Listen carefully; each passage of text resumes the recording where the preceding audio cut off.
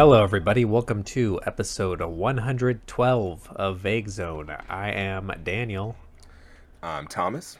and today we are discussing the 2017 movie One Cut of the Dead, directed by Shinichiro Ueda. Yeah, Shinichiro Ueda. I believe so. Yeah, Ueda. Okay. Thomas, will you read for us the IMDb synopsis?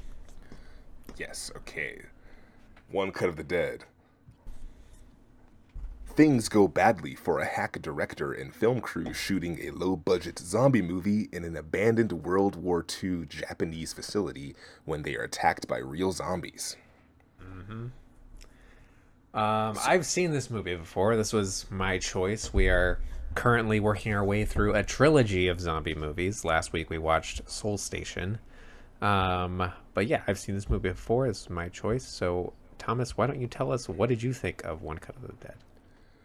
I enjoyed it a lot. It was a lot of fun. You said to go into it blind, and I do recommend that. So if you're listening to this and you want to watch this movie, I would suggest pausing now and going to watch it, get through the whole thing, because it's very particular in the way that it's structured, and I think the structure of it is very key to the discussion. And so we'll probably have some non-spoiler conversations first off, and then get into the nitty gritty a little bit further on. But I think this is a great choice. This was a lot of fun. It really took me by surprise.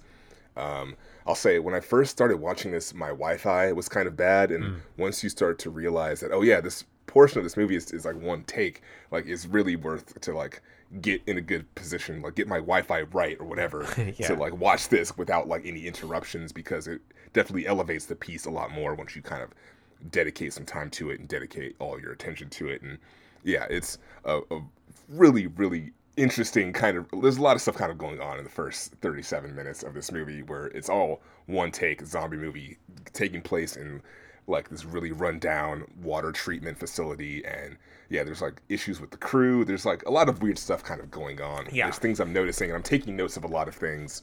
And then it got to a point where I realized that all of those I felt kind of silly taking these notes, because I thought they were no longer useful. Like it was going to be like not really important. Yeah, I want to moving know, like, what were the like criticisms? What were your notes? So I'm watching, and the first thing that stuck out was like, okay, this is one take. This is really cool. So I'm starting to think about like how they pulled this off. So I'm thinking more of like from a production standpoint.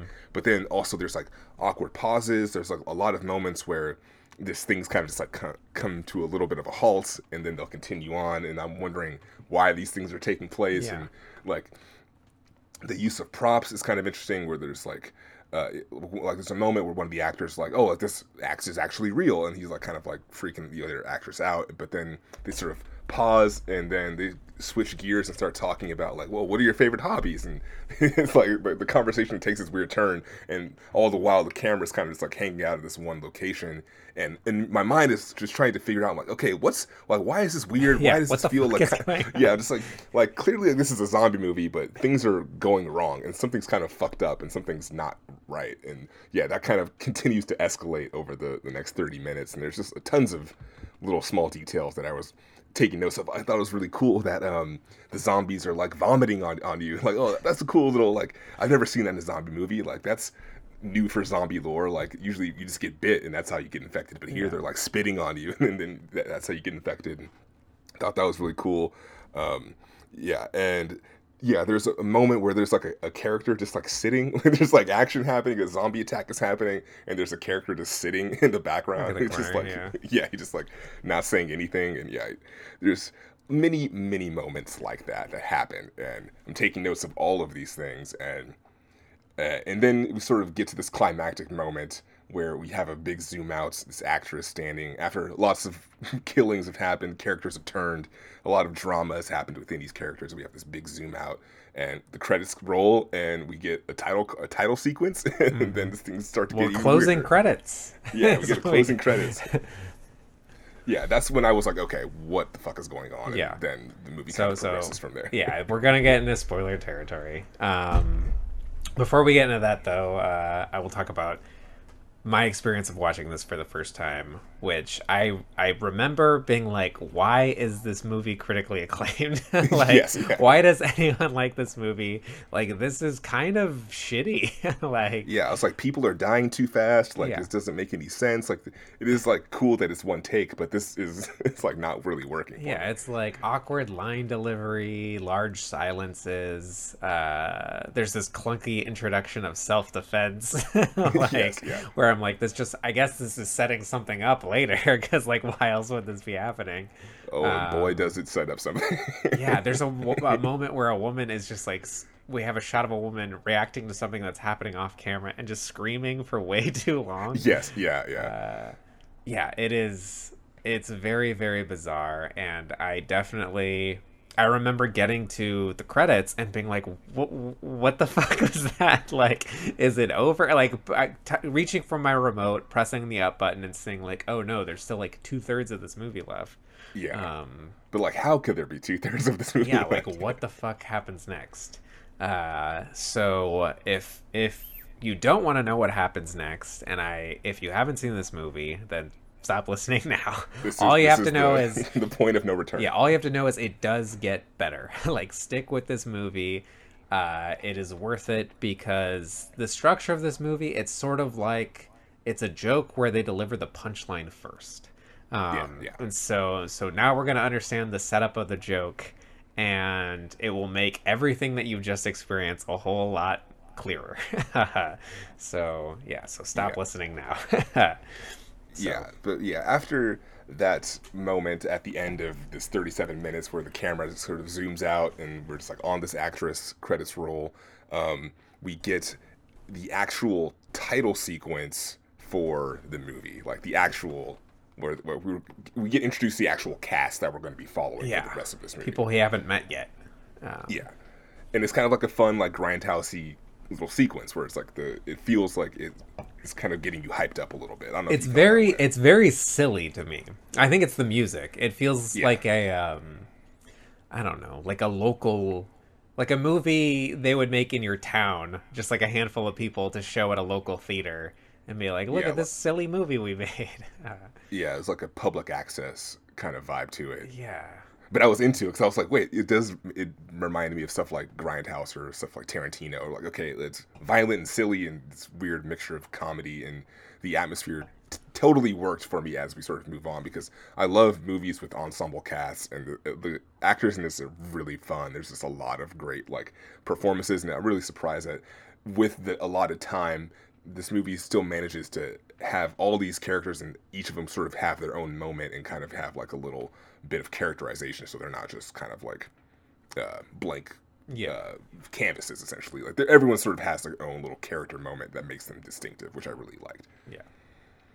And so, what did you think about this first? Like, once you sort of get into it, we realize that the director who was inside of the movie within the movie is the actual director for this production. And he's been hired by a TV station to shoot a one-take zombie film for live TV, and because it's live TV, they have to do it all in one take, and that's kind of where the conceit of the whole one-take thing comes in. So, I mean, this is when the movie becomes, like, a brilliant idea where I'm like, I wish I would have thought of this. Like, it feels like pretty simple of an idea, but it's like, it's just super fucking clever. And it feels like that whole first section, once we've contextualized it as like, no, this is a movie within a movie.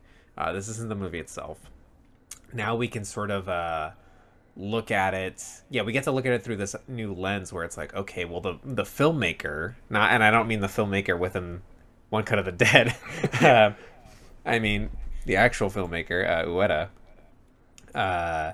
He has sort of approached this in like I don't know, in like kind of like a loving way. Like, it's shot in digital. That one take zombie movie. It's shot in digital.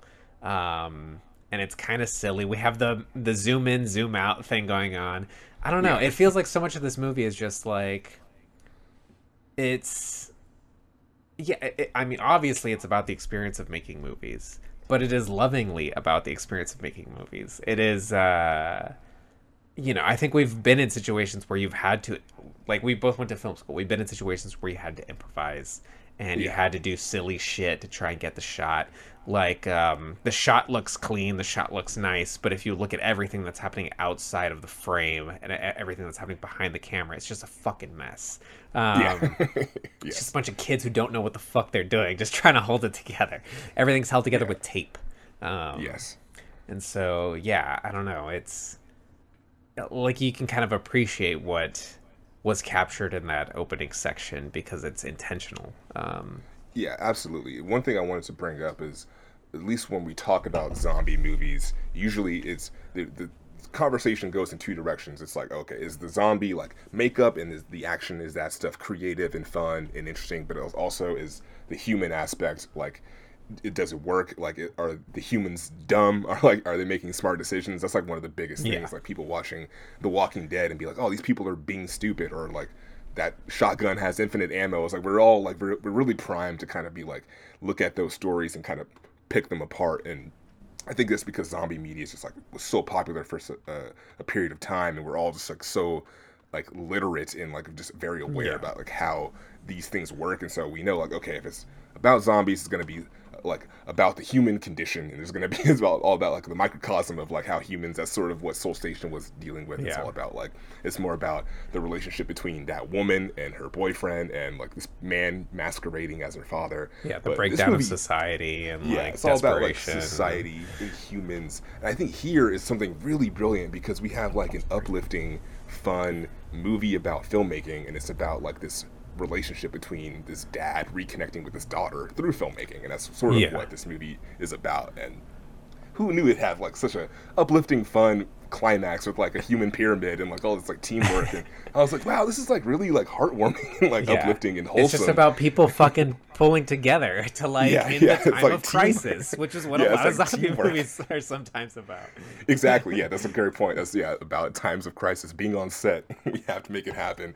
And yeah, then all of those like you mentioned things being held together by tape. All of the awkward pauses from the film within the film. It's like, oh yeah, it's like we have a crew member with like cue cards, like just like Yeah. frantically writing, like okay, just stall, like just improvise, keep stalling, just like to keep things going. And yeah, it's fucking amazing just to see all of those things fall into place. Early in the movie, there's a like a jump scare. Like the characters within the movie are talking about, oh, this water treatment plant is haunted. They were doing human experiments, and they're like trying to raise the dead back to life. And then there's like a jump scare. There's like a loud like bang, and like all the characters kind of like turn, and it's a great moment where like, oh wait, like the movie's kind of ramping up that horror. But then in the third act, we see it's like, oh, the DP is just super drunk and he just like banged his head against the wall. And seeing the source of all those gags is really fun. Is there any that like stuck out to you as like ones that you like the most? I mean, it's just like 'Cause there's a lot. so yeah, like, I'll take a step back and say like, okay, so the movie is very much in three parts. First part is the one-shot zombie movie. Second part is pre-production.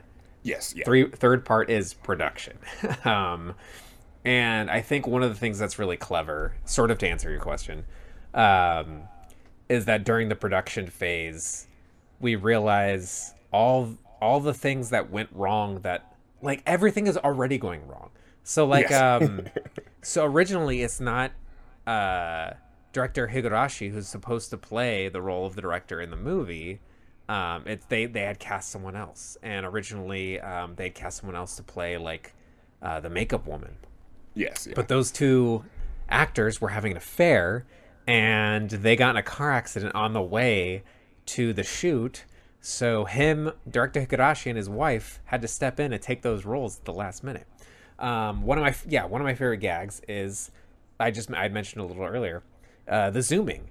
Yeah. So we get this weird cheesy zooming, and during production, or pre-production, we have the cameraman and the camera assistant, I guess. The camera assistant says like, "Oh, we should do this like zooming. It'll be really cool." And the cameraman's like, "No, what the fuck are you talking about? Like, Yeah. that's cheesy." He gets worn out from having to do a one-shot movie. I think he like pulls a muscle or something, and he's like on It's the like ground. his back. Yeah, his back goes out. And then, so she has to take the camera over, and then that's when she starts doing Yeah. all the crazy zooming. Yeah, so, fucking love that. yeah, so like I said, it's like they give you the punchline first, and maybe you don't even realize what you're seeing is a joke. Exactly, And then yeah, you get the yeah. explanation. You're like, oh, that's why it was fucking insane. Yeah. And it makes it so much more enjoyable. I don't know. It's great.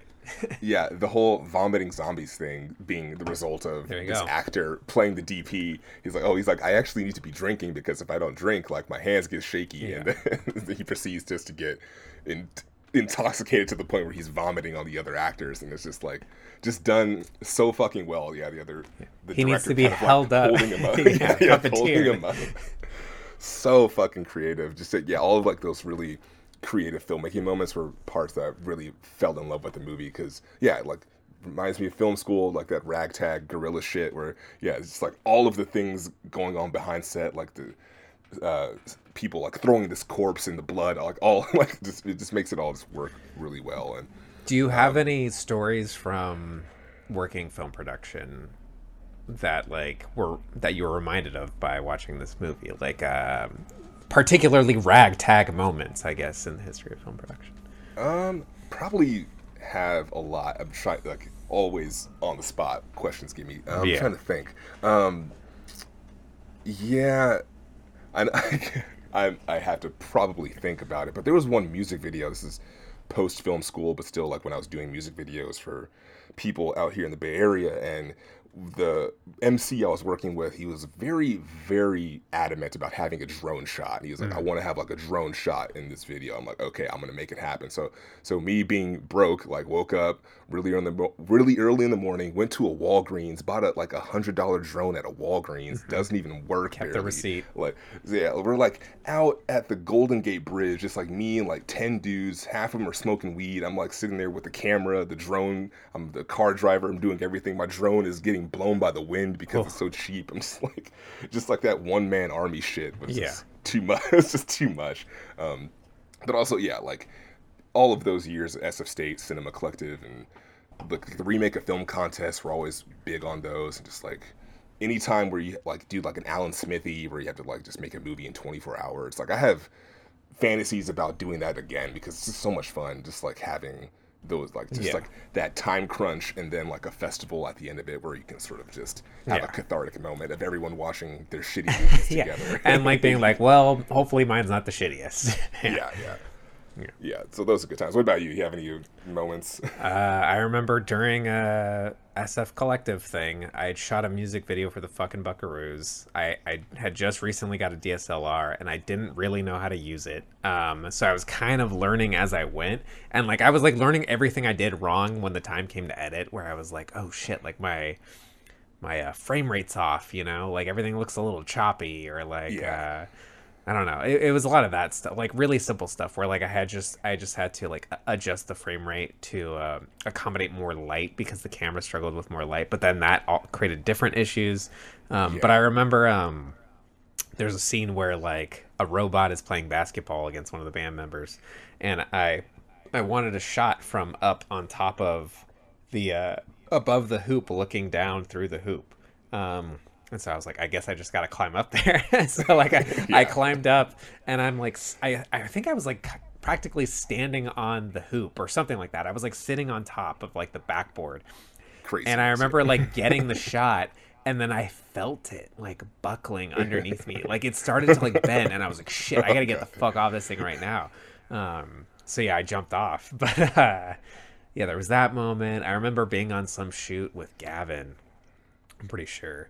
I don't know what it was. I don't really remember anything about the project. All I know is that there was blood involved, because one thing I remember was someone had set up some sort of like pressurized like pump of air to like blow blood all over an actress's face after she like, you know, stabbed a guy or something like that. Yeah. So the tube is right in front of her face. We didn't test it. We just we just went into it. No rehearsal. And so yeah, so she like brings an axe down or something like that, and we shoot blood in her face, and it was fucking high pressure, and like she had her eyes open, and I was like, ooh no, like this could be really bad. Yeah. But she was a trooper. She was like, yeah, that sucked, but like let's do another take. Like now I know what to expect, so like let's do another one. So. Oh, Yeah, it was. goodness, yeah. I was scared though. Like that could have been really bad. The joys of filmmaking. risking lives. Yeah, everyone's yeah. Richard and I setting off illegal fireworks and stuff like that, and like not quite getting the shot, so I had to like take firework footage from YouTube and just like edit it together. Amazing.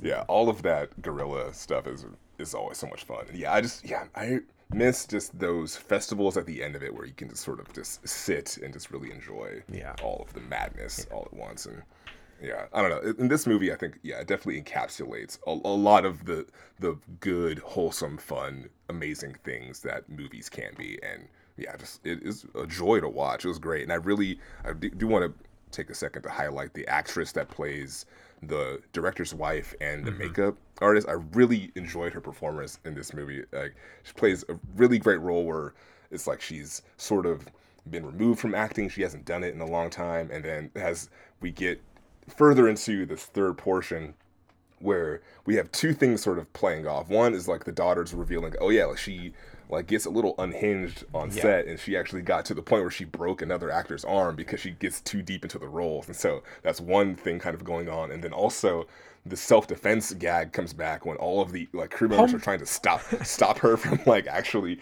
taking things too far, and she keeps doing the palm and popping them off back. And it's just just a very well executed gag, and it's just so much fun when you get to the end of this movie. Huge smile on my I feel face. like the two parents, director Higurashi, his wife, and their daughter, are like a great trio, because the daughter, she wants to be a filmmaker, but her problem is she's like way too passionate on set, and like her personality is too extreme. Like she get like early into the second act, we see her getting fired from a set. And so it kind of makes sense that she is the product of these two parents. One is a director, the other one is an actress who had to quit because she took things way too seriously. Right. Oh, that is true. Yeah, there's the moment with her and the child actor. She's Yeah, like berating. She's like, stop using. Yeah, you don't need eye drops. Like, let's see your real tears, sort of thing. yeah, and she calls the mom a hag. Yeah. But then later on, when like once we realize the crew is improvising with the zombie movie, they're way off script. She's the one who ties it all together, and she's like ordering people around, and like the extremity of her personality is like what sees things through, and like what gets them to like deliver this. I don't want to say a kick-ass product, but like a satisfactory product, Yeah, definitely. a functional product.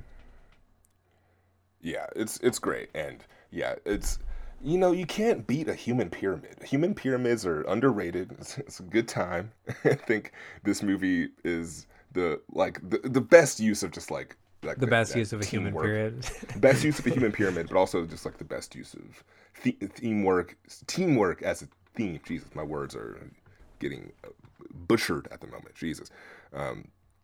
Yeah, also, yeah, I like the daughter. It's like obsession with like the actor is kind of like being a diva, and then like the dad just please just like slaps him, and then like that moment plays very differently in the first 4 minutes of the movie, and then when you see it at the end. That's another fantastic joke, because when you realize like, so like this actor, this hot young actor, is like this whole thing is kind of built around him. Like he's the star of the show.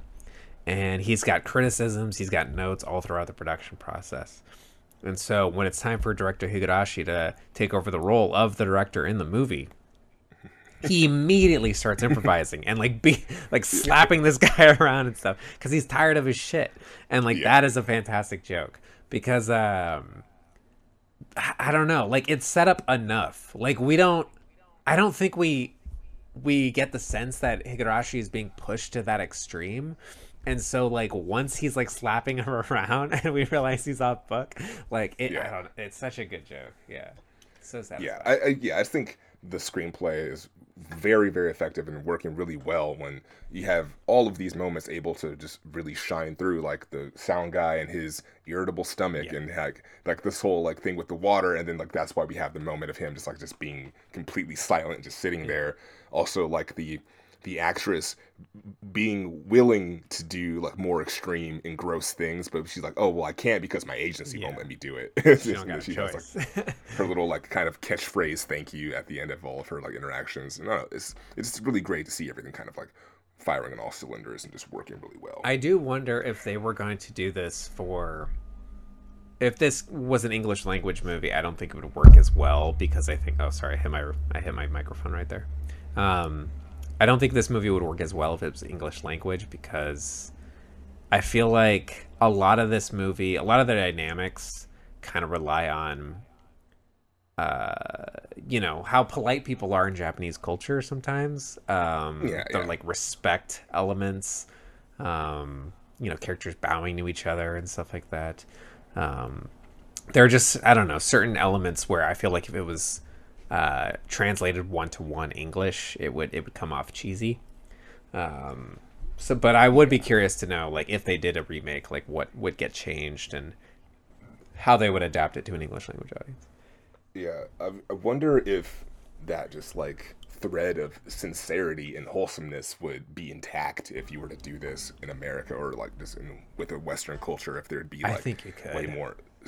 I believe it would be possible, but I think just with the movie within the movie, probably more snarkiness and I don't know. More. I just think of like Phil Lord and Chris Miller. Like they always manage to pull off like sentimentality without it feeling I don't know, shitty. Yeah, I agree. Yeah. Any final thoughts on One Cut of the Dead? I will say that a movie that got me thinking about this recently was Glass Onion. Because I think Glass Onion, I watched that and I remember, so Glass Onion has a similar structural thing where once you get to the second half of the movie, it recontextualizes what you saw in the first half. And I feel like watching this now, I'm not sure if it's the greatest comparison, but I don't know. I think One Cut of the Dead does the same thing, but like to a kind of extraordinary degree. Yeah, I agree. I would agree. Yeah. Nothing else?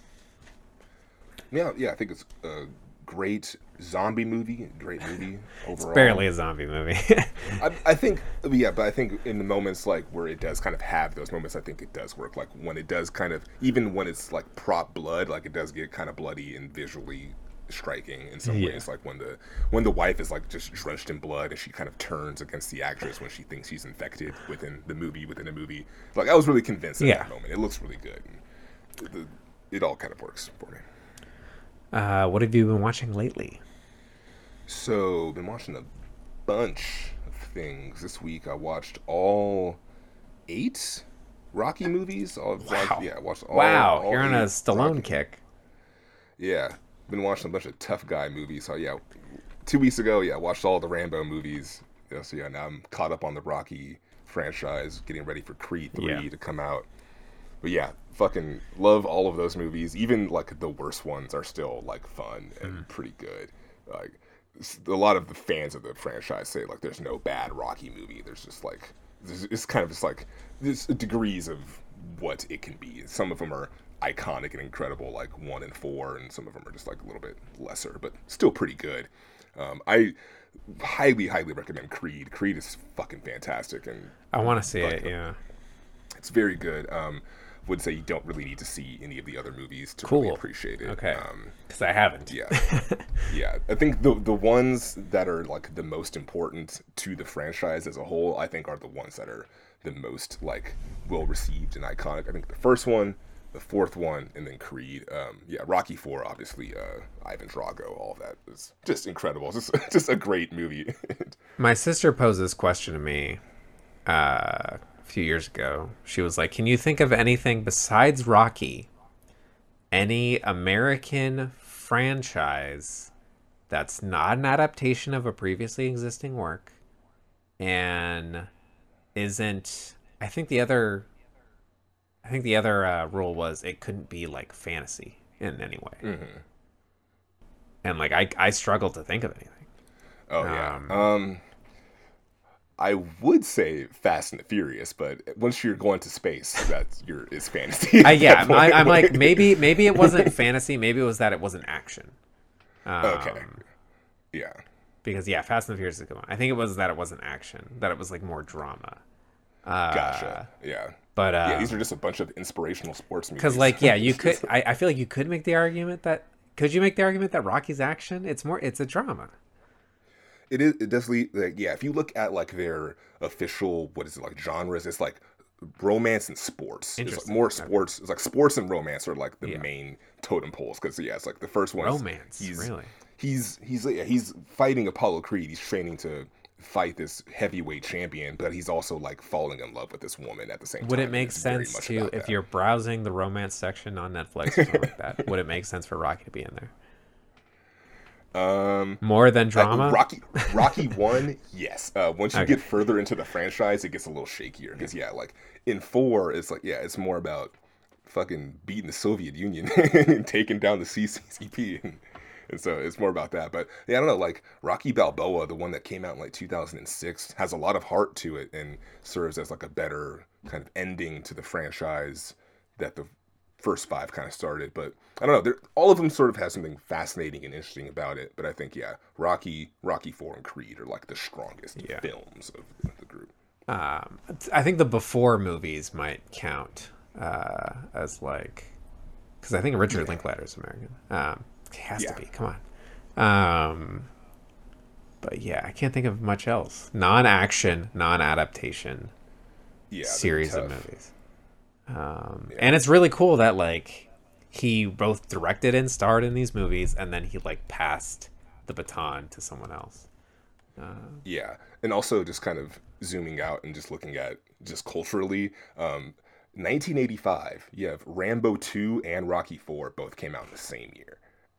It's just think about just being Sylvester Stallone in that year, just stratosphere, just like on a whole nother level. I think someone pointed out recently on Twitter that The Mask, Dumb and Dumber, and Ace Ventura all came out in 1994. Yeah, like, that's Jim an Carrey. Insane year for Jim Carrey. Yeah.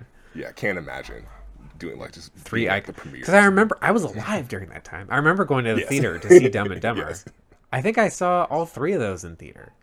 And I don't know if I saw them in theaters. I think those were more like VHS at home viewings. I'm pretty sure I did see all 3 of them. I think I saw some of them at the cheap seats after their initial run, but I'm pretty sure I did see all of them. I remember becoming a man at the sight of Cameron Diaz in The Mask. Yeah, that's like me walking on the Titanic. All right. Not walking. I saw that at a birthday party. So that was the first time I saw that movie. But also, I want to mention kind of a weird moment happened where like all of the media things I was watching this week and weekend kind of collided together. So I mentioned I watched all of the Rocky and Creed movies, and so Michael B. Jordan was hosting SNL this past Saturday, and the first sketch of the night is a sketch focused on him and Sarah Sherman, and the weather person sketch. Yes. Yeah. Did you see it? That's the only sketch I saw. Okay. So yes, in this sketch, they're wearing like the cheek retractors that used for the dentist, and also that was worn by Alexander Skarsgård's character in the movie Infinity Pool. That's not a spoiler for Infinity Pool, but he wears one in that movie, and I just thought it was really funny that like obviously Sarah Sherman is a weirdo and like is aware of Infinity Pool, so it's like maybe she like got inspired by him having that prop because it's in the trailer, and I just thought that was really funny that like Michael B. Jordan's like wearing it, and I was like, wow, I just saw Possessor, like I don't know, I saw Infinity Pool like 2 hours before that, so it was just a weird moment where all of the things I was watching kind of collided in this one moment on SNL, and I just thought that was kind of fascinating. So in college, I made a movie where live maggots were dumped into our friend Sean Blau's mouth. I wanted to use that dental tool, but I didn't know what it was called, and I was under a time crunch, so I ordered like a BDSM like gag like ring to like hold his mouth open. Did the opposite, which has its own charm. But I wanted that. But we want access. I wanted like a big fucking open mouth. I just didn't know what that was called. I tried searching around and I couldn't find anything. Fucking amazing. Yeah, I just thought that. Yeah, it's just a good use of a prop for both things. Infinity Pool was a lot of fun. It's a nice little like companion film. is it? I would say it's a nice like companion piece to Okay. Possessor, and because I feel like they sort of discuss similar things, but not exactly. How would you what's better? What did you like more, I guess? Um, I think I'm leaning towards Infinity Pool because Interesting. it has Mia Yeah. Goth doing crazy Mia Goth stuff, which is awesome. She's real hot right now. It's set on a resort, which is also really hot right now. Fucking resort White things. Lotus and White yeah, White Lotus, Glass a Onion. little bit Triangle of Sadness, a sea Yes, yeah. resort. I really need to see Triangle of Sadness. I really need to see that. But yeah, I think what was it? Infinity Pool is good. I think it is a little bit better. I'm really curious to see what you think Cool. about it. I want to watch it Gonna again see it on immediately. Wednesday. So Gotcha. Yeah, that's basically it. Yeah, yeah. Then watched The Last of Us, which was last you night. haven't watched it? I did. Okay. Yeah. I that was the only thing on my list is I Okay. watched The Last of Us. Sweet. And it's funny because I feel like when I watch the show, I'm not really thinking of comparing it to the game. Well, I guess the first couple episodes I was thinking like, oh, this is kind of the game. Like I feel like I might as well just be playing that. But this last episode, I was mostly just comparing it to The Walking Dead and like how The Walking Dead, like that was a big part of Emily and I, like our relationship early on was like we would just like Yes. watch The Walking Dead together. Um, and I feel like after every episode, we were like, that wasn't that bad. Like, I think it's getting better, maybe. Yeah. Um, and this is just, and I remember thinking back in the day, like, The Walking Dead will prove itself to be a success if they can have an episode that doesn't have any zombies in it and is just compelling as a character drama. Because that's kind of what the comic was trying to be, was just, it's a soap opera with zombies. Yes. Um, Yeah. and last night's episode of The Last of Us was, it did have two zombies in it technically. There's one on a security camera and another one that's like, immobilized under some rubble. Um but for the most part it's just character drama and it works really really really fucking well. I thought it was Yeah. really Yeah. really good. Um and I haven't been totally in love with like Ellie in this show. I feel like her dialogue is a little too like, I'm a spunky teenager, annoying in a way I don't totally like. But I forgive it because it's like I know the scope of this show. I know where it's going. Like, and Yeah. I Yeah. I guess I have a lot of goodwill towards it because of that. So I'm willing Yeah. to overlook some Definitely. things. But yeah, last night's episode was fantastic. We got Armand, and Yes. yeah, it was good Yeah, stuff. yeah. Nick Offerman Nick and Offerman, Nick Offerman Murray Bartlett. killed it. Murray, Yeah. yeah, fucking fantastic episode. And yeah, it does sort of harken back to The Walking Dead. It makes you think about it because, yeah, that show. I forget how like it was on for like 10 years Too or something like long. that. It's I been don't know. on for a long time. I was a big champion of the show in the first like 2 seasons or so. I was really a big fan of it, and was I basically watched that show up until Negan showed up. Like Same. I stopped watching around that time, and I always said that the makeup and the effects on the show consistently got better every single year. It's like Incredible.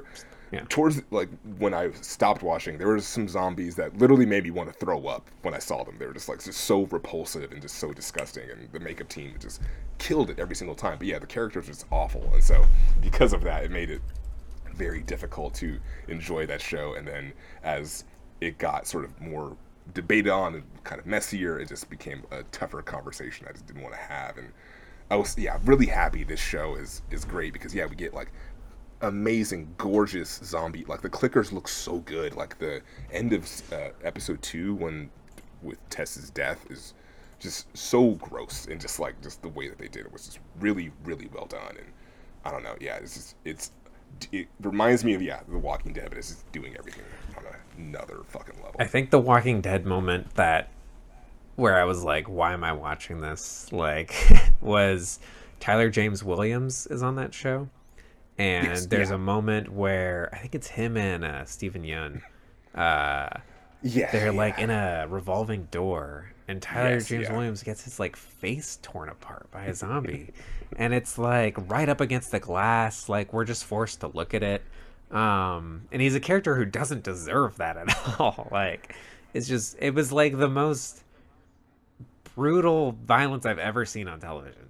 Yeah. Um, and I was like, why am I watching this? Like, what am I, what are we trying to achieve here? Um, Yeah. and Yeah. I just that's what turned me off to that show. yeah, I remember that scene not bothering me too much, and for the record, I still haven't gotten to the Glenn death or have I seen don't think it, I so I did might either. know. I think I got Yeah, I know. like, I think he has like a fake death, like not Yeah, long yeah, after that, and then yeah, yeah. I was just like tapped out at that point. But yeah, it just felt repetitive. It just felt like yeah. the formula. It's like, okay, we're gonna go to a new place, Develop meet some some new people, characters, kill and them, then they're just and then we're kind of just continue. shuttle Yeah. on to the next play. Yeah, I think more Walking Dead spoilers. Yeah, I think the moment when Rick shoots his son, I was like, Oh, oh, I this is didn't know fucking that happened. stupid. Yeah. Oh, Oh sorry. wait, in the comics, I think that happens, right? Doesn't he accidentally shoot him? Or I know he gets Yes. shot. He loses an eye. Carl. I don't remember who shoots him. I believe so. I stopped reading I don't after a know. while, but yeah, yeah. Yeah, that was another moment where it's these moments are supposed to be like these big climactic moments, and you sort of walk away sort of feeling empty from them. And I think with The Last of Us, it's everything is exactly where it should be. This third episode is very, very good, fantastic, and yeah, held up by some just incredible performances. And looking forward to where the show goes. I feel like I'm like the perfect audience for this show because I played the first one, but I remember very little. I know how Yeah. it ends. I know the end of that game, but all of the details within it I completely forgot. So I Yeah. was like, oh yeah, I know who Bill is, but I don't know that he was a tortured gay soul, like loving like loving this man and making strawberries and Yeah, I just remember painting them. portraits. I remember them finding him, and I thought he stuck around for a while. Like there was interactions between Joel, Ellie, and Bill. Um, but so yeah, I know that they changed him for the show, but I love what they did in the show. Yeah. I'm pretty sure. Yeah, I'm. Yeah, I have a. I don't totally recall the first game, but I'm pretty sure they meet a father and son at some point too. Yeah. So I'm expecting Trying, that to yeah, come up. I don't remember. Yeah, it was a long time ago. But yeah, I think the Think. game, the show is doing a really great job of elevating those small moments in the game and then just adding so much humanity and just like soul to it. I'm pretty sure they meet a father and son. Maybe I'm like crossing. See, there's so much zombie content out there that like I might be crossing Oh, wires. you're thinking of the road. Yeah, they just meet the road. Yeah, yeah, I'm not sure. Um, yeah, what have you been? You said this was the only thing you Yeah, I really think that was the watched. only thing I watched this week. Okay, yeah, I started Stardew Valley. okay, It's a little. I didn't really know what to expect going into this. The game starts with the main. You like create a character and then you press start, and then like it shows your character uh, in an office hating their job, surrounded by other people who are all looking at computers, in like this bleak environment. And then you receive a letter from your grandmother saying like a time will come when you acknowledge the desperation that you're feeling. Like I don't remember like the exact phrasing, but it was like a time will come when you'll acknowledge that like this isn't working out for you, and you need to reconnect with like what actually matters in life. So wow, I've left you a that's awesome. farm. So like when that time comes, open this letter, and like you'll receive the deed to this farm. So that's the beginning of this game, is like you going to this farm that in this town that you've never been to, Yeah, and just trying to like salvage it, which is like a pretty like yeah, it's a pretty interesting framing that I wasn't expecting. yeah, that's great. That's awesome. Yeah. Also, yeah, I beat Ragnarok this week. Cool. I texted you about it, but yeah, loved. Yeah, fucking loved that game. I like had a couple of moments where I wasn't as into it, but once I finished it, I was completely sold. I might even try to go back and do New Game Plus. May attempt a platinum. Wow. I'm not sure. I think Considering I it. think I platinumed it. Not too hard. Okay. Yeah. Okay. Yeah, it seemed like not like a crazy platinum, like one where just like it's you have to do insane shit to get I it. think I like finished the game and I was like, there's only like a few more hours of stuff I had to do, so I just saw it through. Yeah. Yeah, but I loved it. I also think I don't know if I mentioned this on the show. I thought it was really cool. There's like a fourth wall breaking moment. So in the first Thor fight, like he like knocks you out, and the game goes out of the game into like the end screen or whatever, as if your character actually died, and then he pulls you out of it. It's like, oh, you're not gonna die yet. And I don't think I've ever like I don't remember. Games do break the fourth wall, but that was the first time it's happened to me where I was like, oh wow, like the game is breaking the fourth wall, and I like wasn't really expecting it. They've been doing that since like Metal Gear Solid 2 since back in the day, but I just thought that was really cool. I remember watching my buddy play, I want to say God of War 3. Like he was like playing the demo, or he was just like playing the beginning of it or something for the first time. We're all just sitting around drinking or something, and he's playing through the beginning, and he's fighting a character, I don't remember who. I want to say it's like Zeus or some shit. And it's doing the QuickTime events. He's doing all the QuickTime events, and then at some point Kratos grabs this man's head. Oh, sorry, hit the microphone again. At some point Kratos grabs the man's head, and he's gonna gouge his eyes out. And it asks him, the QuickTime event is to click both of the thumbsticks. Yes, yeah. And I just remember my friend being like, holy shit, like turning around and looking at us. Like, holy shit, it just like, made me click the thumbsticks. Like, my thumbs are his going in. And I was like, that's brilliant, man. Yeah, I fucking loved it. And spoilers for God of War Ragnarok. I found myself relating to and connecting to the character Brock quite a bit. And so at the end of that game, when fucking Odin reveals that he's been masquerading as Tyr the entire time and kills Brock, that fucking got me. I was pissed. I was really pissed. I was like, my boy. Stabbed my boy. Didn't deserve that. Yeah. It's rarely, like, I don't think I've ever like felt this way about a video game. It's been a long time since I was like really emotionally like connected to a game and was with it on the lows and with it on the highs, and I don't know. You gotta play Mother 3. Have you played Earthbound? No, never. It was like not released in America. No, it was released in America. Ever? It was just like hard. It's hard to get. It's like nowadays it's like $300 for a cartridge, but I think you can get it on like you can get it like emulators and shit. Gotcha. Yes. Like the Nintendo Switch online has it or whatever. I don't think that one holds up quite as well nowadays. But Mother 3, I played that while I was a dog walker and working at like a dog daycare, and so I'd be like down in the basement surrounded by like 30 dogs on an iPhone, or not an iPhone, an iPod Touch, playing on an emulator. I remember going to a party and telling a girl about the plot of that game, just like telling her about it, and she started crying. I was like, wow, like you're really moved just by the description of this game. But yeah, it's a fucking cool game. And it deals with some heavy stuff, and it feels like, I don't know, it feels kind of political too.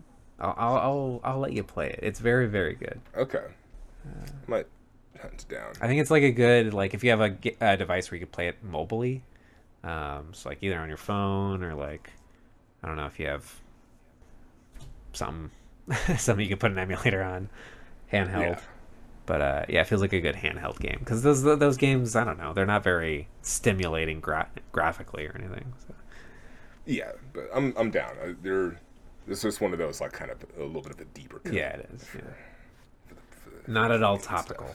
I'm down now. Sounds like fun. Okay. I think that might be it. Yep. I don't have a choice. I have an idea of what we're going to watch for next week, but I'm not sure if I want to commit to it just yet. We can take our time. You can get back to me in the week. Yeah. And then we got to roll the die after next week. Yeah. Okay, well, let's wrap it up. This has been episode 112 of Vague Zone. If you'd like to contact us, you can email us, vaguezonepod@gmail.com. Questions, comments, concerns, or theme suggestions. Let us know what you're watching. You tweet at us at VagueZone on the Twitter. Let us know what you're watching. We're always down for the conversation. Yep, it's been episode 112. I'm one of your hosts, Thomas. And I'm Daniel. We'll see you next time. Thanks for listening. Cool.